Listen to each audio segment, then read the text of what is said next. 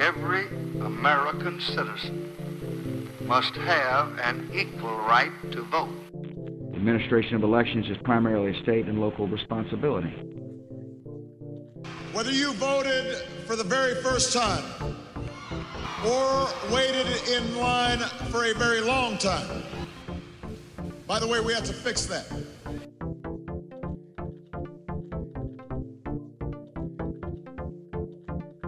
Welcome to High Turnout Wide Margins. This is Brianna Lennon. I am the county clerk in Boone County, Missouri, and with me is my co-host, Eric Fay, Director of Elections in St. Louis County, Missouri. And we're really excited to have Taylor Lansdale here. He is the program manager for the Council on State Governments and all things UOCAVA. So we're going to be talking about overseas voting and military voting, and we really appreciate having him here today. Thanks for the opportunity. How did you get started in elections in the first place? By trade, I'm an attorney.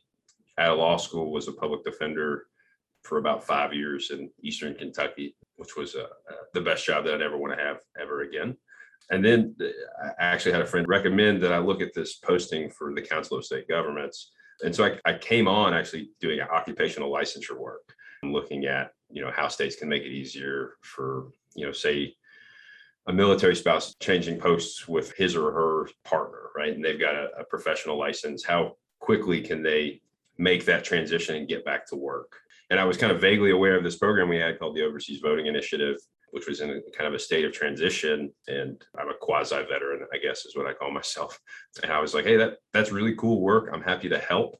And then within a couple of weeks, I was the program manager. So no elections experience, just some anecdotes about maybe the challenges that military voters face. And here we are 3 years later, still managing to keep my job. I feel like the military space is one of the ones that's been ever evolving in the last few years of how to get ballots to people and how to communicate with them and what states have been doing. And everybody does it so differently. So how has that changed your perspective on things? So just learning about how challenging it is to run elections, period, from dealing with election officials, and then recognizing the extra set of challenges that military and overseas voters add into that mix, right? I think was my immediate big takeaway through stuff that I knew implicitly, but had never applied to voting, right? So one of my favorite examples is we went and toured the USS America in San Diego and talked to some of those sailors there. I knew that they only got mail every couple of weeks via helicopter, but had never thought through what that meant in terms of voting, right? Specifically, if you're talking about a mail-only state. If that military voter, for something happens, operational tempo such that they miss that mail drop or sending mail in or out, then they effectively condense their ability to vote, right? So figuring out those challenges and helping election officials, I guess, figure out ways to overcome them was kind of the immediate thing that I fell into. I know that you recently presented at NAS, and I assume that a lot of that was informed by your experience, especially through the 2020 election and things like that. So I was wondering if you could kind of give an overview of what you let secretaries of state know and why you thought it was important. It's actually a little different than the OVI work with the Council of State Governments is a partnership with the Federal Voting Assistance Program. So the Department of Defense program charged with military and overseas voters. But this is something that, I was very fortunate that Lindsay at NAS reached out and said, hey, you guys have some experience in working with voters who are away from home. Let's take a look at what states are doing for emergency responders when they're either deployed to a different jurisdiction in state or out of state. And I think a lot of that was driven actually by Secretary Watson of Mississippi. He was very passionate about that. So we did a lot of research. We found essentially 11 states had specific pieces of legislation regarding that. And there were about 4 approaches that states have taken to make sure that emergency responders can vote when they're deployed, right? So the first is you can just extend UOCAVA provisions to them. That makes a lot of sense to me, right? Because that's the world that I live in. Your procedures are already built. Another way to approach it is to just extend or excuse voters from the absentee request deadline, which makes sense, right? And to be clear, the solution that we're trying to solve for, right? Like firefighter 4 days before an election or line worker, whatever, gets called out. They've missed their deadline to request absentee. They're not going to vote in person. How do we make sure that person can vote, right? That's what we're solving. So first way, extend UOCAVA provision. Second way, extend absentee ballot a Secretary of State or chief election official do Secretary of State and chief election official things and just come up with a procedure, which I think is a way. And then the last is what I call the Colorado approach, which is having an emergency voting generally provision. So giving election officials the authority in rare cases to just make it work for people who are in tough situations and vote. There's more to it once you get down into the weeds, like who's the declaring authority in terms of the statutory language. Do you want that to be your governor? That seems to take care of the in-state stuff, but you also probably need to consider another governor if you want to make sure those people are taken care of if they're in another state. There's also the president aspect. Should you specifically name the president, or should you leave it vague, and so that way you can make stuff fit as necessary? And then just the definition of emergency responder was interesting. As we started looking at this, like I went straight to firefighter, and I didn't think about how do you define it in such a way that like you include people, but you also don't exclude people.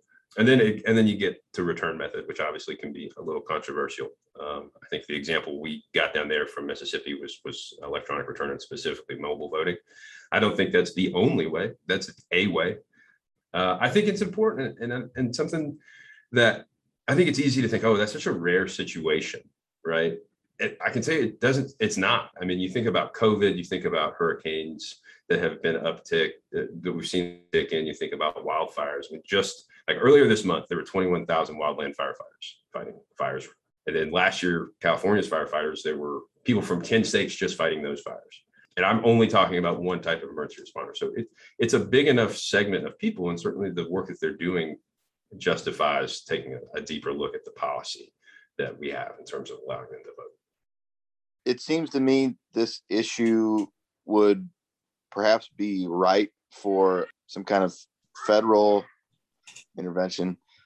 This whole issue about first responders being deployed to emergencies and having to vote seems ripe to be addressed at the federal level. Do you know of any efforts in Congress or at the federal level to address this issue? I'm not tracking any, and I'm certainly not an expert in what's going on up in DC. I will say that thought was actually shared when we concluded the conference. Secretary Wyman from Washington, who happens to be the co-chair of the Overseas Voting Initiative, actually proposed that. I think we had Secretary Louise Oliver and Secretary Watson on stage, and they both agreed that was a way forward. I think that's a way. I think there's other ways to do it. I mean, I think I'm still a fan of model legislation, the ULC, or the work that ULC does. They'd be an interesting party to get involved here. And even something like an interstate compact. I know that interstate compacts take a lot of R&D. We actually have the National Center for Interstate Compacts here at CSG. So I'm well aware of what it takes to set those up for what is, I guess, probably a pretty granular issue. I think there's a couple ways that states can approach it. I thought it was interesting. You mentioned the provisions they have in Colorado, because it's almost impossible to foresee all of the kinds of emergencies and all of the people who might be deployed to address emergencies. Maybe it makes most sense to give a lot of flexibility to election administrators to make voting work for people in these situations. I wonder if you could talk a little bit more about maybe what Colorado does, and just in general, mechanically, how a very open-ended response might work administratively. It's actually an interesting story. So it's always dangerous as a nonprofit or as a policy forward group to go present state policies and law to the states, because inevitably you're going to have to mess something up. And this is one of those examples of that. So I got up there and briefed, basically 3 different approaches. And Judd from Colorado pulled me aside and was like, hey, I think we've got this covered too. So I went back and did the research. And so this is where I came up with that 4th approach, which is the catch-all, right? So they didn't have to veer into creating specific language for emergency responders because they have a law that just allows for emergency voting. That was kind of my question too. Have you found this is obviously something that affects more than one organization? I mean, you can see there's lots of times the similarities come up where a UOCAVA transmission method may also be very helpful for people that have a disability that might need a different way of casting their ballot. Do you find that to be the case? Is that something that there have been relationships built because of a shared common interest in making this work for people that end up in different situations, but they come at it from a different angle? There's definitely a lot of intersectionality in terms of groups trying to overcome different challenges faced by different segments of the voting population. And that's something that our members have shown interest in within OVI, or the Overseas Voting Initiative. Is there a way that we can talk about solutions in a way that serves both you military and overseas voters and the disabled community specifically? I think, at least for us, we're different because we're funded by FF. And so I want to make sure that I'm moving out specifically on the mission of military and overseas voters. And I also think it's a challenge too, because I'm barely an expert on what we do for UOCAVA voters. So I certainly do not want to be out there espousing that I have any idea of what a good solution is for the disabled community or a community like that. So I definitely think there's a way forward of us combining forces on particular issues, but there's not anything happening like that right now. Hopefully in the future there will be. I'm curious if after 2020 and moving into 2020, how the specter of the Universal Postal Union and then into the pandemic, the postal systems weren't working in a lot of places across the world. Has there been more movement toward electronic transmission of ballots? And have you seen any new ways of transmitting ballots electronically? So it's a really good question. And I just kind of want to hang a lantern on how important that was to us, right? The UPU. And I'm reminded constantly that military voters have been voting by mail since like the Civil War. But, it's interesting that I took over the OVI and then we talked about withdrawing from the UPU. And then, as you mentioned, with COVID, at one point, 122 countries weren't accepting or delivering mail back to the US, right? And, because of COVID, I want to be clear, there's nothing nefarious happening. But for those states, and I think it was like 20 states that only allowed return by mail, like those voters were in deep trouble, right? Now, a lot of that stuff alleviated, but I think it's raised this question of, should we have contingencies in place? Like, should we have contingency plans in place? We actually issued two different things. We issued the Fail-Safe Task Force, which was a set of recommendations that my working group on the OVI, which is 30 election officials, put out that was like, because of the gravity of the situation with, first the UPU and now COVID, like in order to make sure that military and overseas voters can vote, we may have to stretch ourselves and look at different solutions. And then we actually just put out a position paper on electronic return just a month or so ago, ultimately saying, and to be clear, this is my member saying this, nobody cares what Taylor Lansdale has to say. I just put out what my members say. We understand that there are significant security risks with electronic return, but with military and overseas voters, they face very specific challenges. They're on the extreme end of the spectrum. And it seems to us that for a lot of those voters, electronic return serves them in a way that other methods don't. Now, to be clear, like I don't care what policymakers ultimately decide upon. That's not my job. My job is to assist. As long as the calculus is examining every solution, then the answer to the calculus I'm not interested in. And that was the gist of the position paper. So in terms of is it changing, I can tell you that the interest and the amount I get asked about it in the capacity of OVI is way up because of the mail just not being as rock solid and reliable, despite all of the great work that the USPS and the Military Postal Service Agency and the Department of State does. It's vulnerable to like any other return method. I think probably similar to the way that you said, well, I hadn't really thought about it until you started working there. And it seems like it would be a small number of people, but I know when we send out our 600 plus ballots to military and overseas voters, what are some other challenges that might be specific? We might take for granted, oh, well, we're sending them the ballot. I don't understand why they can't just print it out and then send it back to us. And, they're all supposed to have a voting expert on base when they do these things. And, right. And that doesn't even take into account just people that happen to be overseas that are not part of the military. So any kind of anecdotal stuff that you can share. I think what's tough about it too is that you've got challenges with overseas voters and you've got challenges for military voters, and you're trying to solve for both when the problems aren't necessarily the same. I think one thing that you said that just drew my attention straight to it is like, so they can't just print out the ballot, right? Well, that is something that we talk about quite a lot, right? Because it depends on, if you've got a military voter who's stationed, say, at like a major base in England or something like that, then yeah, they're probably going to have access to a printer. They're probably going to be able to scan something back in and send it should they need to. But that's certainly not the case for someone who's in a forward deployed situation on a forward operating base or something like that. I would submit to you that they're not going to find a scanner, very unlikely to find a printer. And for the, and something we talk about in an inordinate amount is, some states allow fax. I don't know that I've seen a fax since I was practicing family law, like as a clerk, right? So I definitely don't think they have access to that. So, we talk about actually using common access. So with states who come to it, like if in order to get registered, it requires something where somebody has to physically print, sign, scan, send back. We recommend taking a look at common access cards with state policymakers, which is essentially every military voter has an ID in their wallet that has a chip in it. And that's how we sign everything, or I used to sign everything.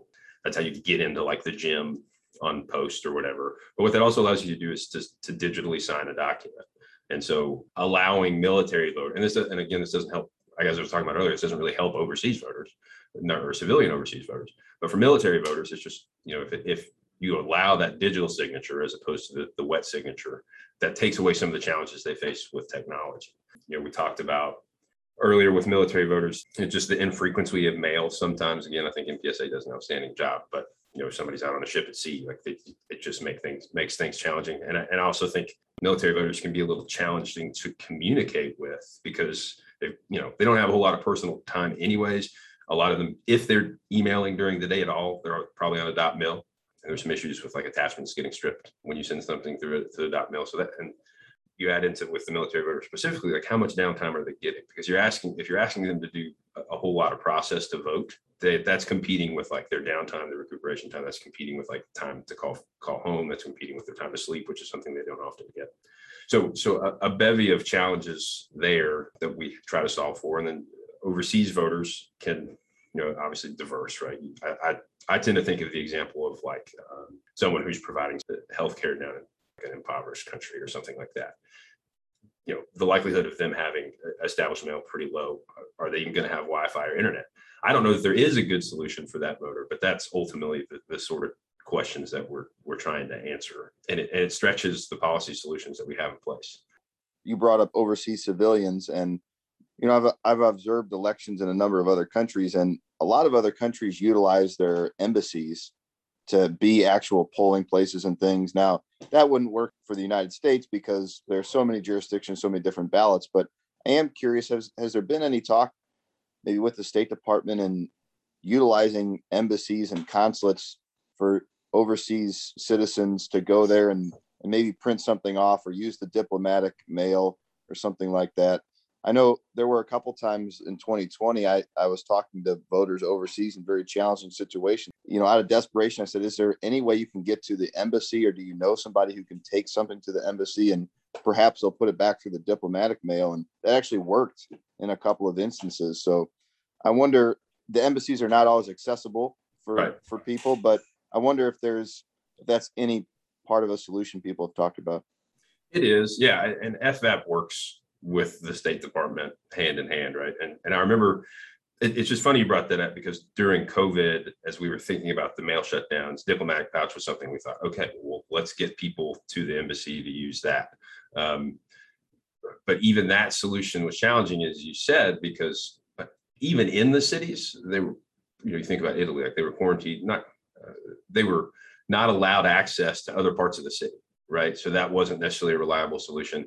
And as you kind of mentioned, if you're out in the country or out in a rural area or whatever, the chances of you getting to the embassy to get your ballot returned probably just unlikely. So yeah, it was definitely something that I think was being messaged to the voters. There was also, I think, another solution, and I'd be curious, and I don't know, but I'd be curious to see how it worked out, is they were allowing in certain situations people to drop off their ballots at the gate of military posts if they had access to that, which is something I think we should all keep in our back pockets moving forward on our end.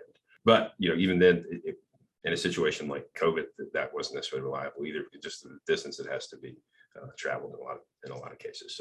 So great point, and we spent an awful lot of time talking about and thinking through diplomatic pouch in the last couple of years. It's just one of the bevy of things that I thought I would never learn about in my life. And now I know what an APO, FPO, DPO, the long list of election administration stuff that, who knew? I'm with you. And I think it definitely exposed knowledge gaps for me as someone who's charged with this knowledge. And I'm constantly reminded that I've never actually practiced elections, so I don't fully understand every nuance that election practitioners have. And two, just kind of like inexperience. Like I had to really kind of relearn how mail gets to military voters, right? How we use common carriers, and then how it gets to the MPSA, and then back from there. And I think, and I don't want to keep harping on the COVID piece, but that was kind of between USPS and MPSA. They had the ability to, like, they ensured us, like, we're going to get this mail to our troops, we're going to get back from them, right? So they have that built-in protection and of being within the DoD. Overseas citizens weren't the beneficiary of that. So that those were the ones, I think, in hindsight, when you talk about who really needed a contingency solution, those are the ones that we worried the most about, I guess. What can we as local election officials, how can we interact with Council on State Government or OVI in particular? Anybody who wants to kind of know what we're doing, we're at ovi.csg.org, which is our website. The cool thing about working with the Federal Voting Assistance Program is that we have a pretty broad mandate to provide technical assistance. So if there's any election official, regardless of how many UOCAVA voters you have, if you have questions or you want to consult, you can always call us, and we'll do our best to help out and provide some guidance. And if anything, connects you with another election official who might have some ideas, right? I think that's one of the coolest things about CSG and our program is that we're able to connect policymakers with other policymakers they otherwise might not. There's something we also do at the OVI is we collect voter level administrative data in our ESB data standard. Essentially, I recognize that EVES is a thing. Just very candidly, I think our goal with our data standard is to potentially replace EVES. And kind of here's the why of that. I think EVES can do some great high level work. Our data standard allows us to get down into the transactional level stuff. So, for example, EVES might be able to tell you how many people voted from a particular country, whereas us actually taking a look at the transactional level data, we can tell you, like, hey, based on request method, what was voter success like from that country. So just the next step in analysis. That's a voluntary program. We don't make anybody do that, but we think it's worth it. One, because it just helps FVAP and us make some greater policy observations. Two, because it allows you to kind of compare yourself, or the jurisdictions who want to participate compare themselves to other jurisdictions, which I think is important.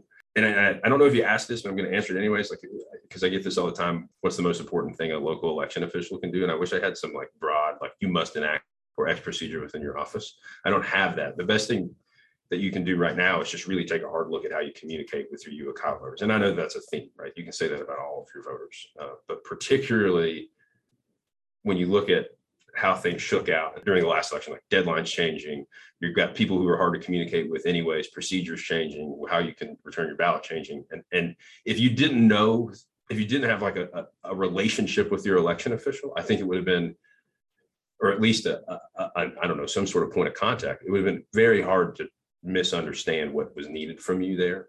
And I get that it varies, right? Like changing the communication when you've got thousands of UOCAVA voters is a much different lift than someone like, I'm a big fan of Sandy Wesolowski in Wisconsin, who calls voters and has personal relationships with them.